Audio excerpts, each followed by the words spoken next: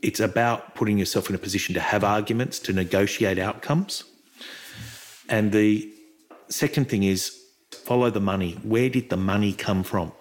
And that's why it's really important to make sure that the structure itself won't be the end of the section. What you've got to do is make sure that you are processing the transactions properly and documenting the transactions properly to be consistent with the design of the structure. And the third tip I will give you is talking about having an at-risk spouse and a wealth accumulation spouse. And too many people forget to cover the scenario that the wealth accumulation spouse may die. You are listening to Australia's tax news podcast, Tax Talks, the podcast for Australian tax professionals.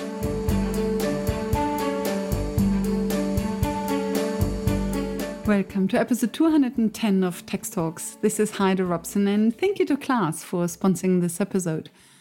When you review the setup of business or wealth, of course, being tax effective is one aspect you look at.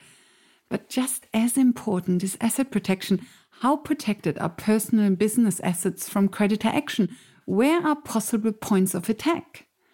This is the question I asked Geoff Stein of Wright Stein Lawyers in Sydney.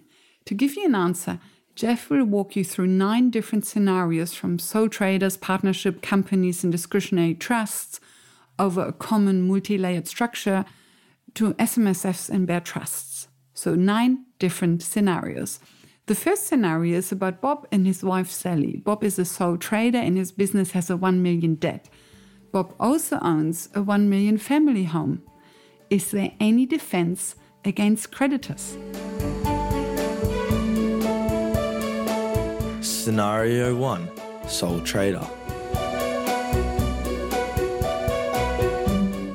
Let's assume Bob owns the house, Bob has a debt.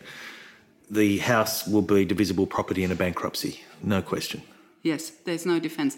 Now, if Bob owns the house as joint tenants with his wife Sally, then also there is no defense and the house is gone, correct? No, Sally has an interest in the house.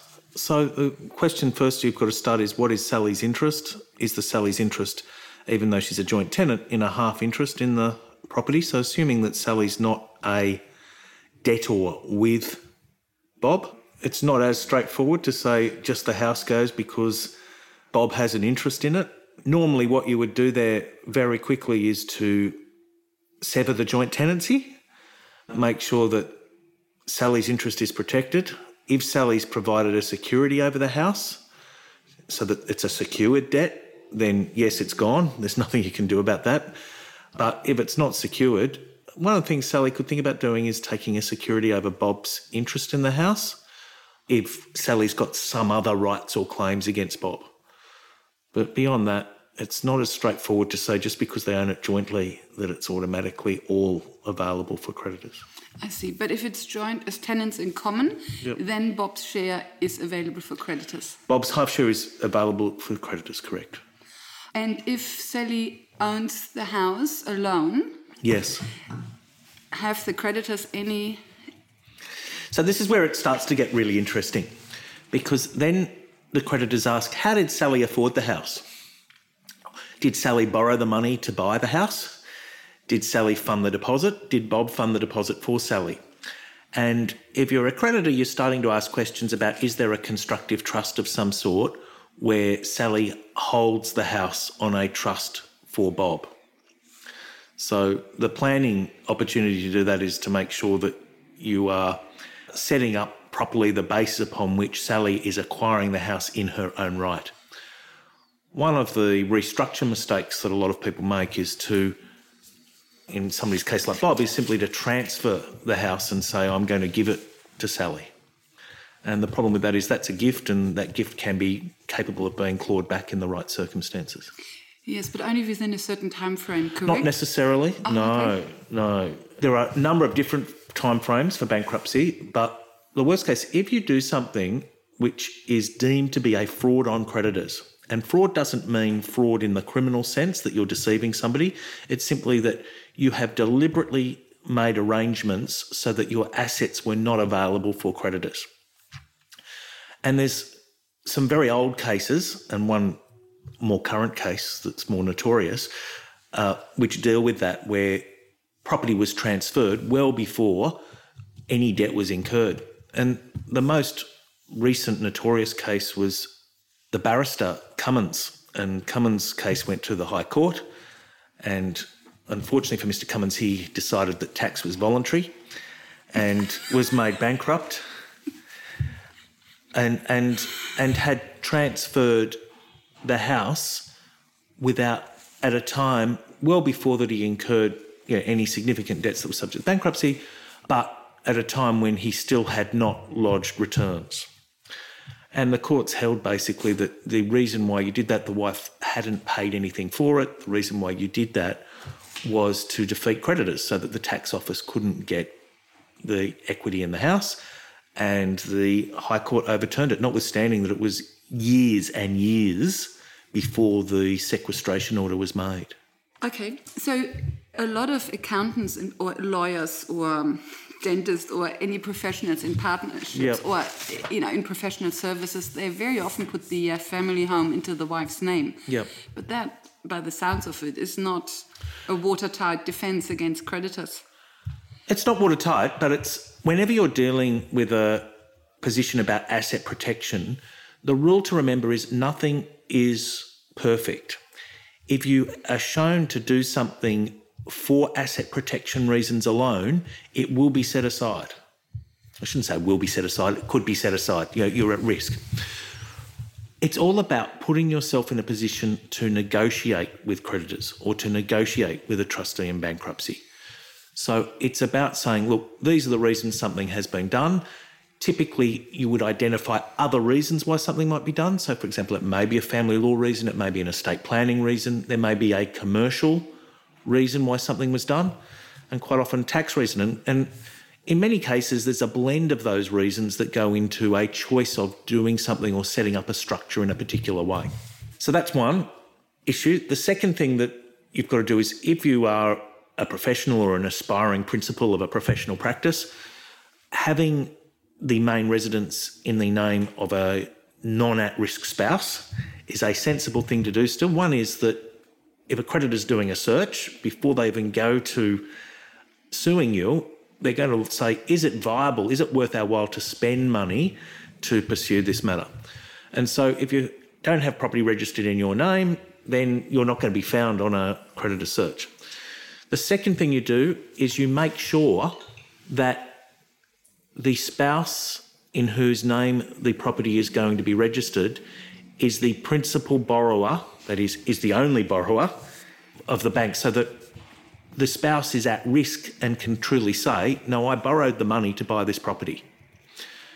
It may be that somebody's got to give a guarantee, but that primary position is that the spouse has borrowed the money, and then all you're doing is looking at how did the spouse get that equity?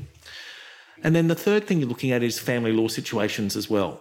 So again, if you assume that there are no creditors on the horizon and a couple split up, then that property will still be the subject of some type of family law proceeding. It also applies that the court order for family law will typically override a bankruptcy proceeding. The one trick that you've got to remember is that you must disclose to the family court at the time the court's hearing, even consent order applications, the debts and prospective debts of both sides. The court must be fully informed. If the court's not fully informed, then the bankruptcy proceedings could override the family law proceedings. You're starting to get a picture that's a little bit nuanced. Yes, I'm looking for the black and white. Yeah, this is not an area that's black and white. Yes. And it's really important to remember that, because it's about, there's a little bit of art that goes into making a decision about how you might be structuring, and there's a commercial, practical element.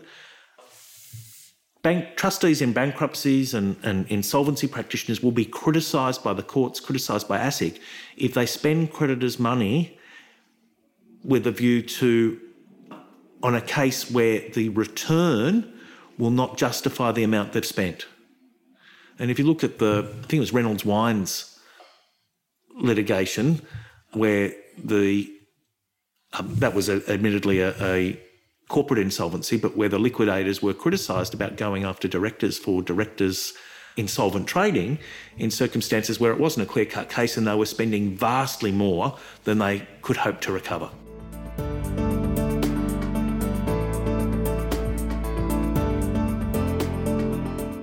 You mentioned before, if Bob puts the house in Sally's name, then of course the question arises, how did Sally get the money?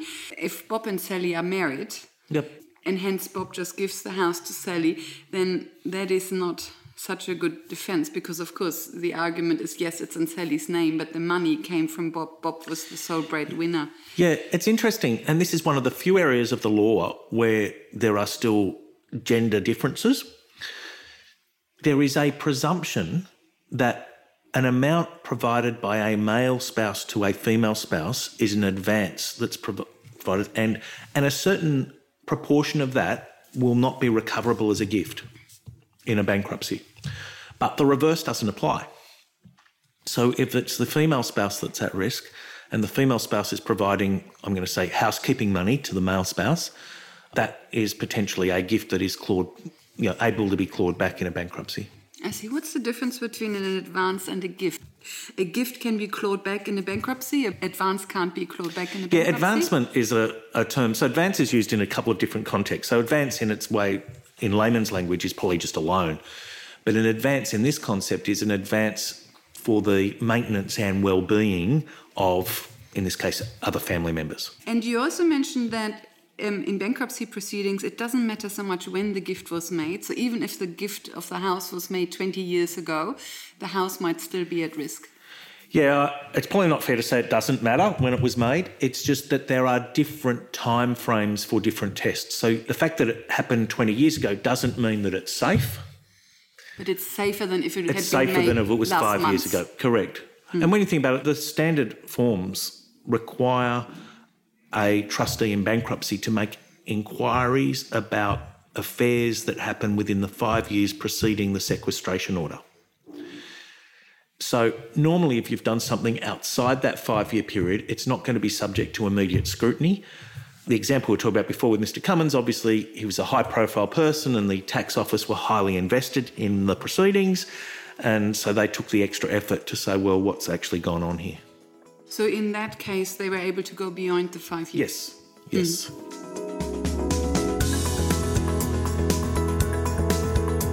Scenario 2. Partnership.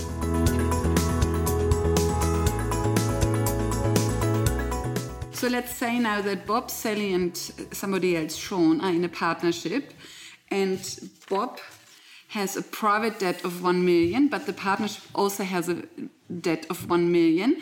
Sally owns a house of 1 million and Sean also owns a house of 1 million. First question, the partnership debt for 1 million, the creditors for this debt can go after Sally's house or they can go after Sean's house, correct? Are all three of them in partnership? Yes. Or just Bob and Sean? At the moment, all three. Yeah, then Sally's house is at risk. What about Bob's private debt? That's basically the scenario we discussed before. So just think it through. When you look, so what happens is there's a sequestration order that's made against Bob and a sequestration order that's made against Sean. And for Sean has assets of 1 million and he is jointly and severally liable for the partnership debts, which means his creditors in the partnership can prove in his bankrupt estate for $1 million. So he has potentially lost his house. Now, it's not as completely dire as that, but that is potentially there. The other side, so if you assume then that Bob has no assets but has $2 million of debt, that is $1 million of private debt and $1 million of partnership debt. So from Bob's perspective, his creditors are looking at 0 assets, $2 million of debt. So his creditors are simply whistling in the wind. Bob's creditors don't get anything, and Sean will bear the entirety of that liability. Distinguishing between the partnership creditors and the private creditors. Yep. The partnership creditors can go after any private assets of the partners. Bob's private creditors can't go after the assets of his business partners because Correct. It's a private debt. Correct.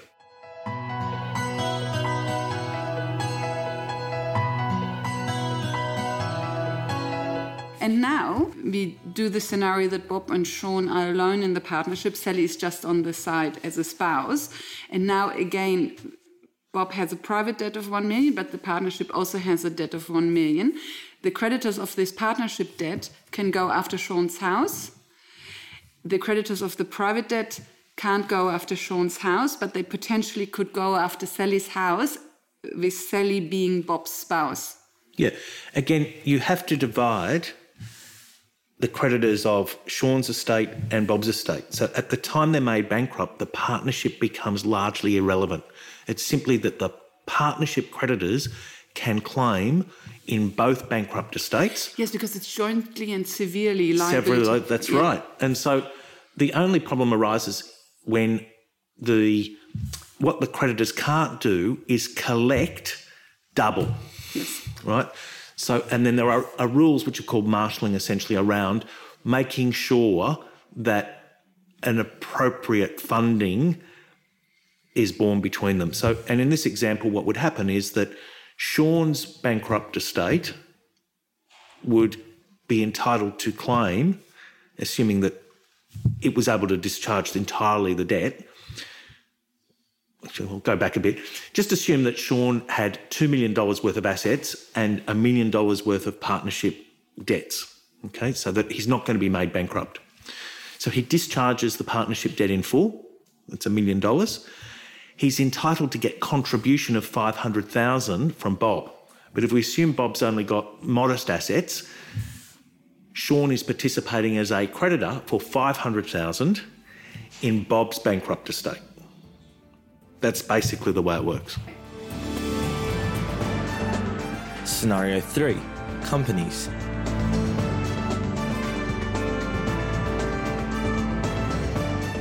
So now we come to companies. Yeah. And hopefully it gets a little bit more black and white.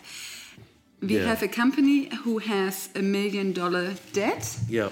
And then we have a director and a shareholder. Let's assume the director owns a house privately, and let's assume the shareholder owns the house privately. And the company also owns a house of 1 million. Mm-hmm. So of course the company creditors can go for the 1 million asset within the company. There is no defense within the company. The creditors can only go after the director's private assets if the director has been shown to be insolvent trading, or if the ATO issues a DP and a director penalty notice. That is the only time the corporate veil can be pierced, correct? No. There are a number of times when the corporate veil can be pierced, and there are a number of laws that impose statutory liability on directors. So tax is one of them, and it's not just limited to DPNs. You've heard in the last 12 months a proposal also to make directors personally liable for GST shortfalls. But if you go to DPNs, there are workplace health and safety, there are environmental laws, there are trade practices laws, all of which impose liabilities on directors. Okay. And just coming back to the GST, that is to stop... Phoenixing, exactly. That is to stop phoenixing, isn't it? To make the directors personally liable. Well, I think you can say it's part of the Phoenix measures, but it goes a lot further than simply people that restart their businesses. So a Phoenix arrangement is something where, I'm going to say an illegal Phoenix arrangement is where the business of a company is sold at undervalue to related parties. And it essentially restarts with creditors fundamentally being defrauded. Just running a company where it becomes insolvent, so you're just taking on generally the corporate risk, but you're not able to fund the cash flow to pay GST, for example. A good example would be I am running a property company and property development company, and the market has turned, and so I can't sell the properties for as much as I want, and the bank is breathing down my neck, and I have to repay the bank because the bank won't release its security unless I pay them. So the bank, all the cash goes to the bank. I'm still personally liable if these proposals go through for the GST that will come. Now, there's some other measures more recently in terms of where people who are buying off the plan now need to pay the GST in advance directly. So there's essentially a withholding for GST. And that's probably more effective at dealing with that type of problem.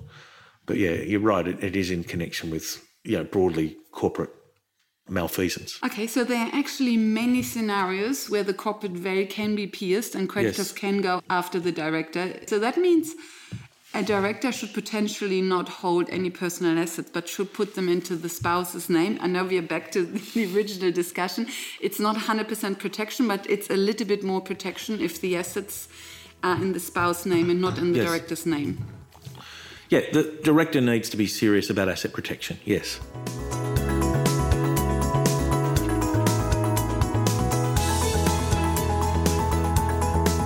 If the debts are outside of the company, then the creditors of those outside liabilities, of course, can't go after the assets within the company.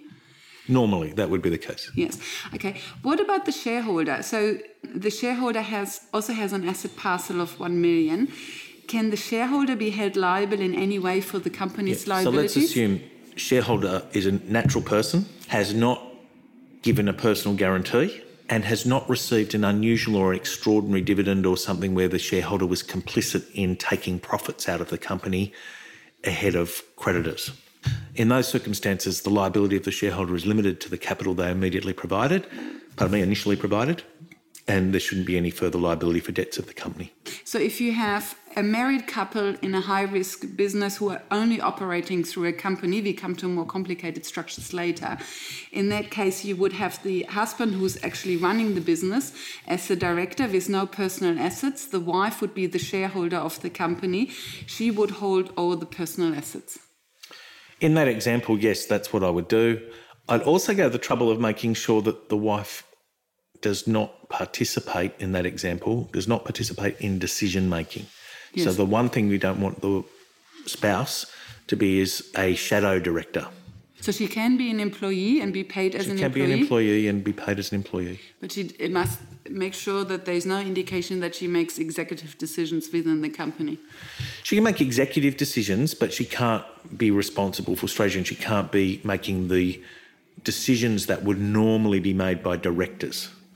So there's a difference between being an executive and fulfilling an executive function and being a director and fulfilling a director's function. Can you just give me a very brief rundown of directors' duties that you would not have to do, like signing financial statements? Signing financial statements, obviously, consulting with accountants on the affairs of the company and strategy. So anything to do with business strategy, she shouldn't be involved in, or said ostensibly shouldn't be involved in. But that's risky because very often in these scenarios, the wife is doing the books, the wife is managing the bank. When the spouse can be the bookkeeper, right? And so there's no problem in the spouse having the financial information.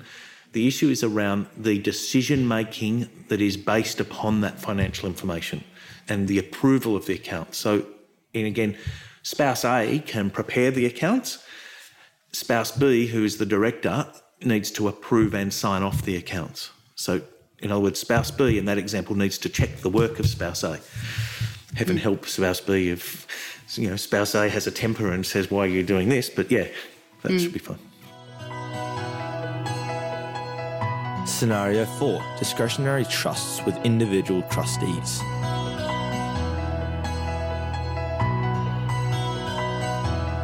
So now we come to a discretionary trust.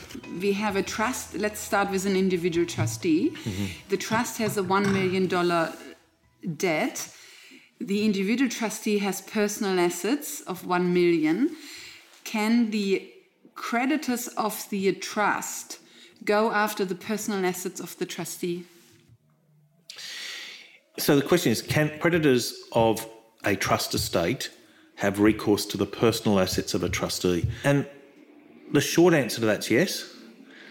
The longer answer is when the trustee has to honour the debts that it has incurred, it has an asset which is the right of indemnity from the trust estate.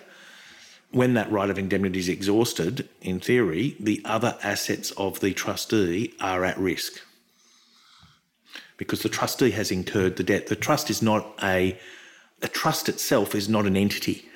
So even though for tax purposes now we describe it as an entity, it's a tax entity, but for legal purposes, incurring debt, entering into contracts, the trust is not the entity. The trustee enters into those contracts on behalf of the trust. Exactly. The individual's name is on the contract. Correct. And so the individual's assets are at risk, and the individual can only have recourse to the trust estate. So whenever you're setting up a discretionary trust, unless it's a pure managed fund which is not going to incur debts, always use a corporate trustee. Always. Yes. And Australia is one of the very few countries in the world where we've got a tradition of having trading trusts. Most countries, the concept of a trust is simply a fund. And so the trustee knows that there's no additional obligations that are going to come in. The only reason why a trustee may be personally liable is if there's some type of fraud or breach of a fiduciary duty that the trustee has incurred. But in Australia, because we use trusts quite often as trading vehicles, it means the trustee is liable for the trading debts. And the only asset that compensates the trustee is the assets of the trust fund. And if the trust fund is insolvent, then other assets of that trustee are at risk. Scenario 5. Discretionary trust with corporate trustees.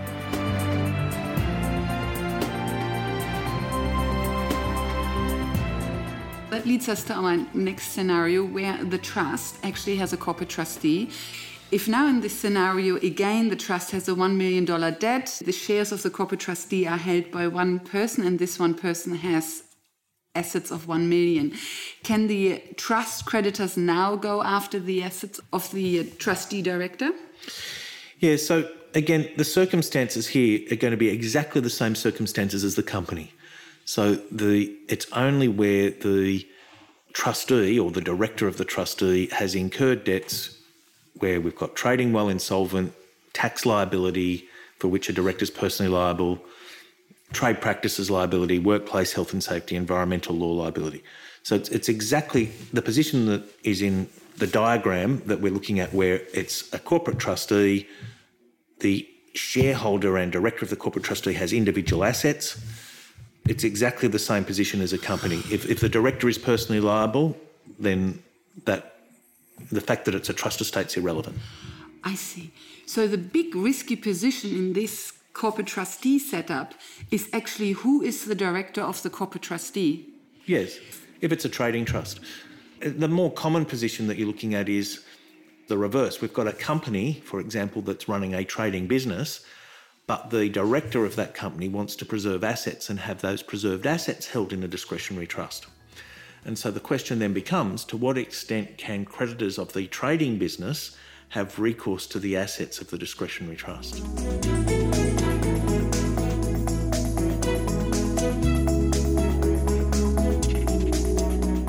So coming back to this structure of a discretionary trust by a corporate trustee, the big risky position is the position of the director. So if you look at a married couple again who is running a risky business, the director of the corporate trustee should be the husband who is also running the business, whereas the shareholder of the corporate trustee should be the wife. So then in this scenario, the husband wouldn't have any personal assets. All assets would be in the wife's hands. Since the wife is not a director of the corporate trustee, but only the shareholder, the personal assets would be safer than if it was the other way around. Yeah, so I'll restate that. You have a spouse that's running the business, and that spouse should be the director of the corporate trustee. The shareholder of the corporate trustee in this example is largely irrelevant, but what is important is that the wealth accumulation of that family should vest in the other spouse. The spouse actively involved in the risky business should have the director position, but should have no assets. Ideally. Scenario 6. A trading company held by the corporate trustee of a discretionary trust.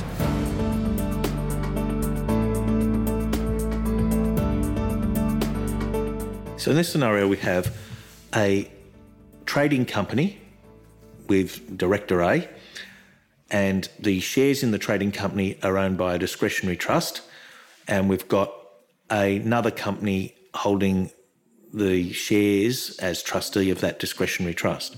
So in that scenario, I would be comfortable if the other spouse was both the director and shareholder of the trustee, because it's exactly the same as the position we had before when we were talking about a pure company. Let's say the wife was the director and then the husband can be the shareholder. Looking at the corporate trustee again, the wife should be the shareholder, although the shareholder position seems to be not the risky position anyway. So even if the husband also owns shares of the corporate trustee, that wouldn't be so risky. It's irrelevant, yeah. I might have misunderstood you. Does it matter whether the husband or the wife is the director of the corporate trustee for asset protection? For asset protection, it doesn't matter substantially if the husband or wife is the director of the corporate trustee. Again, it's more about what is that family doing with the profits that have been paid or passed through the trust, rather than the fact that the trust owns the shares in the company. Because if there's a problem with that company, the shares that are held by the trust will probably be worthless. So we're not really worried about the assets of that particular trust. What we're worried about is the other assets that have been accumulated by that family. And normally, again, in a full asset protection structure, you'll have two trusts in this scenario. So trust one will be your trust that's the owner of the company. If it needs to give guarantees to banks or some other third party, it can do so. But the wealth is accumulated in a separate trust. Could be a superannuation fund, could be main residence in an individual's name so that we can get CGT exemptions and land tax exemptions. And it's really around the structuring of the at-risk assets, how are they structured, and the wealth accumulation assets, how are they structured, and making sure that problems with the at-risk assets do not infect the wealth accumulation assets. And that leads very well to the next step, and that is Scenario 7. Same setup as in Scenario 6, but now there is also a bucket company owned by the not-at-risk wealth accumulating spouse.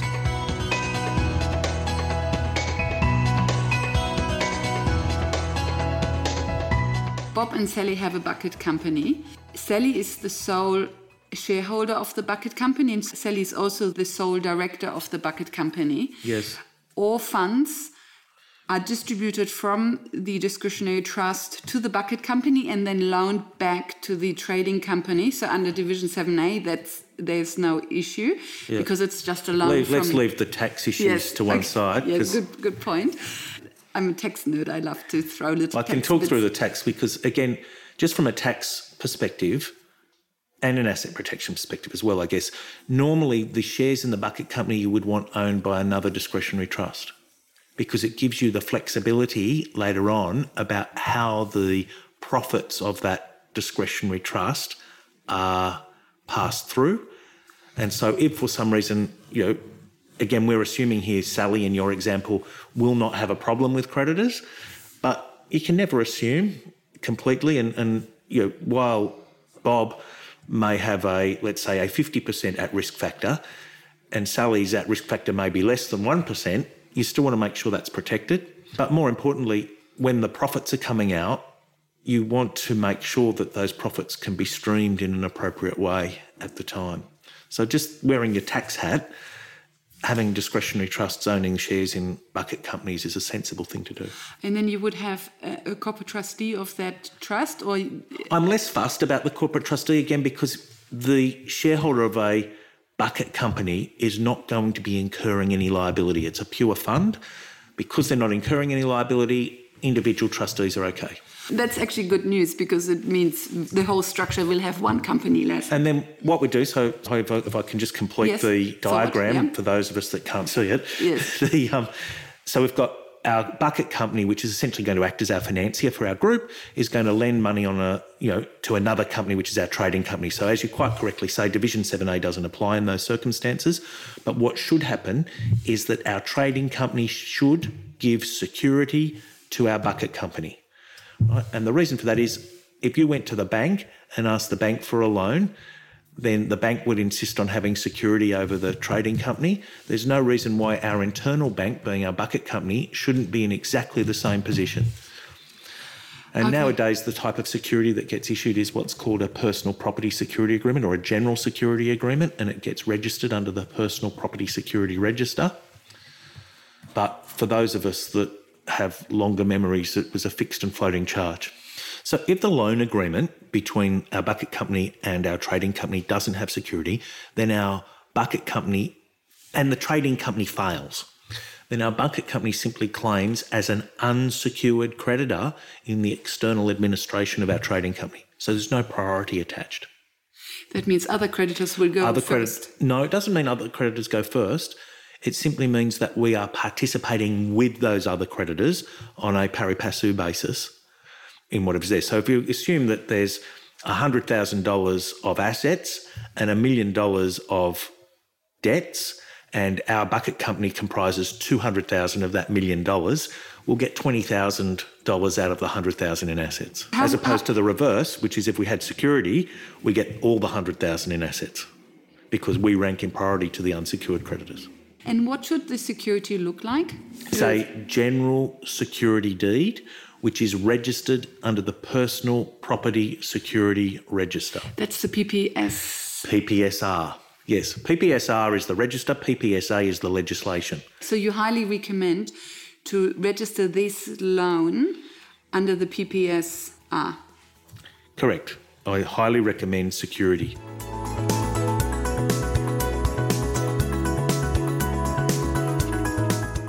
Coming back to the structure, we don't need a company as the trustee of the trust who holds the shares in the bucket company. Sally as an individual trustee is enough.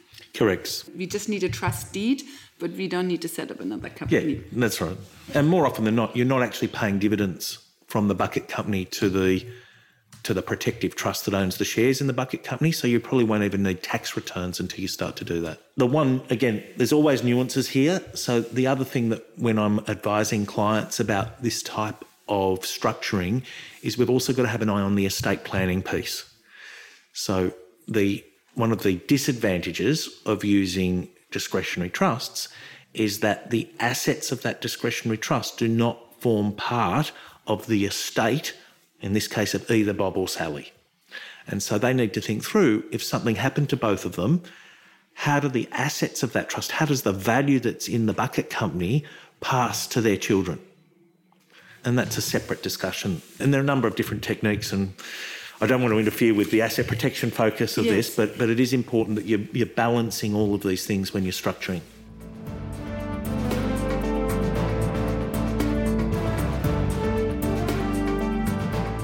So coming back to our structure of trading company with a discretionary trust as the shareholder and then a bucket company on the side, two big takeaways. A, the Division 7A loan agreement should have security in the PPSR. Again, in that example, it doesn't need to be Division 7A compliant, the loan agreement, because it's a company-to-company loan. Yes, correct. It's actually not, you're right, it's actually not a Division 7A loan. It's just a normal loan. Just a normal loan. Yeah, but it requires PPSR. Looking at the corporate trustee again, it doesn't really matter so much who is the shareholder of the corporate trustee. Yeah, I'm not really that fussed as to the identity of the shareholder and director of the trustee that owns the shares in the trading company. What I'm more interested in is once we've made the decision to accumulate wealth, so that is income has gone out into the bucket company, you want your non-at-risk spouse to be the director of your bucket company, and you want your non-at-risk spouse to be the trustee of the holding the shares in the bucket company.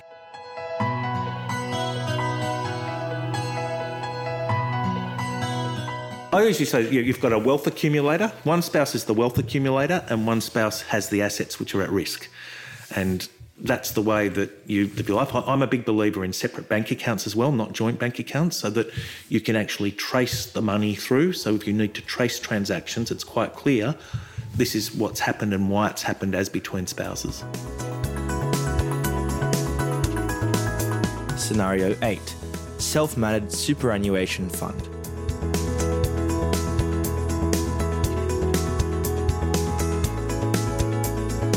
So now Bob and Sally also have an SMSF, which yes. I put up here because I'm running out of space here. Yes. So the SMSF is a trust with a corporate trustee. Yes. And the shares of the corporate trustee should only be held in Sally's name because Bob is in this high-risk business, but it probably doesn't even matter so irrelevant. much. Completely irrelevant. Okay. And the directors of the corporate trustee of the SMSF can also be Bob and Sally. It doesn't matter. Must be yes, the members. Of course, it must be. I mean, or attorneys of the members. But yeah. Yes, of course. Yes, attorneys of the member if the member is under 18. Yes, of course. Is there any point of possible attack within the SMSF from creditors? So what we know is that, as a general rule, that interests in superannuation funds are not divisible property in a bankruptcy. And so the only way that creditors can attack super funds if there is excessive contributions or contributions that are irregular in pattern, and particularly excessive contributions that are made just before the sequestration order for bankruptcy. So those are in trouble, but the growth in the assets of the fund, they're not going to be attacked by creditors. Generally speaking, superannuation funds are the best form of asset protection that we have available. It's just unfortunate that we can't do a number of things that we would otherwise like to do with our super funds. But so it's completely irrelevant who's the shareholder of the corporate trustee of the SMSF fund? Yeah, the shareholder doesn't even need to be a member of the fund. Scenario 9. LRBA with a bare trust.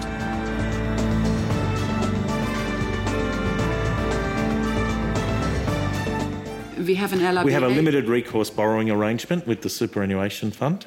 Exactly. Yes. And we have a corporate trustee of the Bear Trust. Yes. Completely irrelevant again who is the shareholder of the corporate trustee. Yes. Completely irrelevant who is the director of the corporate trustee. Yes. That's it. The limited recourse borrowing arrangement funds, essentially it's the second corporate trustee is like a second trustee of the super fund. It's simply holding the asset on behalf of the fund. So all of the protection mechanisms that are available to the fund are available to the trustee under the limited recourse borrowing arrangement. And with respect to shareholdings and directorship of the Bear Trust, it doesn't matter whether Bob or Sally or both. Again, strangely, under the limited recourse borrowing arrangement, you don't even need the members of the fund to be the directors of the corporate custodian under the limited recourse borrowing arrangement. But having said that, it's always recommended that it is. Okay, so that means with respect to asset protection, we don't really need to worry about SMSF, we don't really need to worry about Bear Trust. Those are reasonably protected from creditors, unless, of course, you can be shown to have made extra contributions quickly into your SMSF before creditors knocked on the door.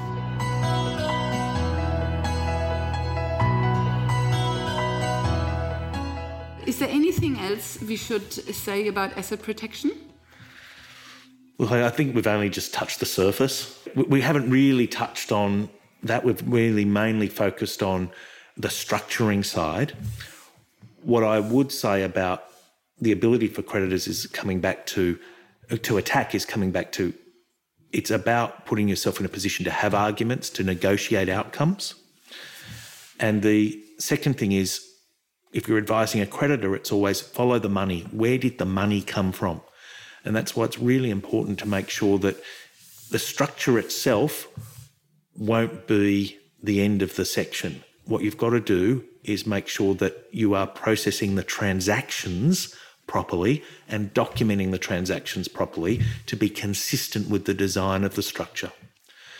And the third tip I will give you is too many people, when we're talking about having an at-risk spouse and a wealth accumulation spouse, and too many people forget to cover the scenario that the wealth accumulation spouse may die and have no will or leave everything to the at-risk spouse. So having gone to a lot of trouble to divide the arrangements and provide that level of protection, it's a terrible outcome if something was to happen, not only the personal and emotional toll, but to have all those assets then come back into the fold to be at risk. So just making sure that all the loose ends are tied up is part of a sensible asset protection and estate plan. That's a very good point. I know estate is a huge topic and we should cover separately, but is it possible to just say straight out, in a will, make sure the assets don't go back to the at-risk spouse, give the asset to the children? Give the asset to children, give the asset to a testamentary trust, so a discretionary trust embedded in the will. Yes, testamentary those types trust, of things. that would be the solution, wouldn't it? Yeah. But, again, it depends on what the asset mix are. And as we said, dealing with the discretionary trusts as well that we're setting up, making sure that those are controlled in an appropriate way if the wealth accumulating spouse dies. Actually, one last question. Sure. And that is, Sally shouldn't be the direct shareholder of the bucket company. The shares should really sit in a discretionary trust that Sally is then the individual trustee. The reason we say that, or the reason you said that, was just so that we have more flexibility who we distribute the profits to from the bucket company. Because at the moment, if we just have a pure company and Sally is the only shareholder, then all profits, all distributions from the bucket company have to go through Sally. That's right. Whereas when you have a discretionary trust, you could also distribute to other children over 18 or... Yeah, other trusts that may be involved in other activities, whatever you're going to do. There's a lot more flexibility. But one thing you shouldn't do is, and that is the family trust should never distribute to the SMSF, correct? No, it's not correct either. So you just need to be conscious what are the outcomes of having that. So this is a really advanced topic, but the thing to remember at a minimum is that if a family trust distributes to a super fund, number one, check the super fund's eligible as being a beneficiary, but number two, the super fund will be taxed on that income as non-arm's length income. So it's possible to do, but the tax consequences are usually treated as being undesirable. And there are some circumstances where it's appropriate, but it needs to be done with great care. Hence this rule of thumb that is correct in 99% of the cases. Yeah, don't do it. Don't do it. Yeah.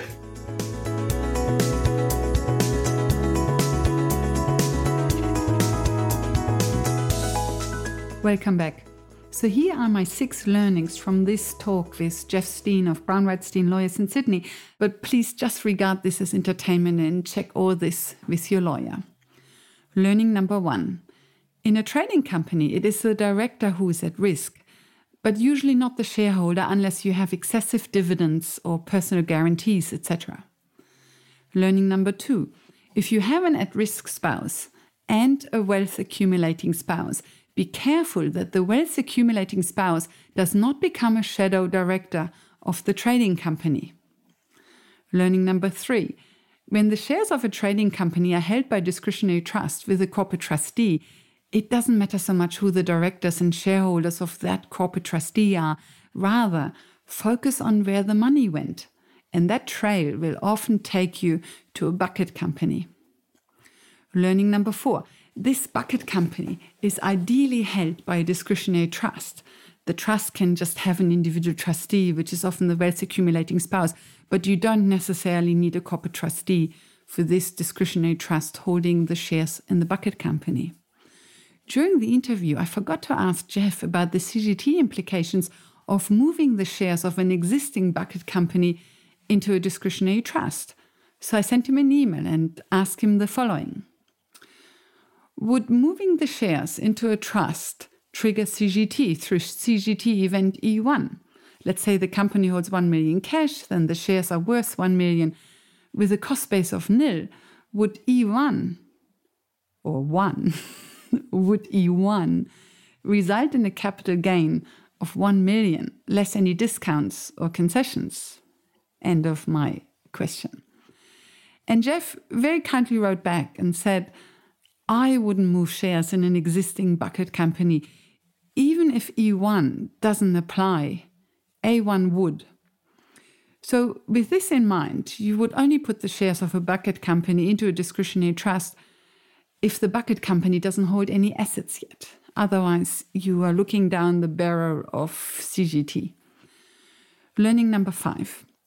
Any loan from the bucket company back to the trading company should be covered by a general security agreement, and this agreement should be registered in the PPSR to make it a secured loan. And learning number 6, super is usually the best asset protection there is. You usually can't go any safer than super. Creditors might have one possible point of attack, and that is excessive contributions, irregular in pattern, shortly before filing for bankruptcy. But apart from this, the walls around Super are pretty bulletproof. In the next episode, episode 211, Grant Abbott of Lightyear Dogs and I Love SMSF will talk about why you would consider setting up a leading member for your SMSF. Until then, thank you for listening and thank you to class for their support. Bye for now and see you on the next episode.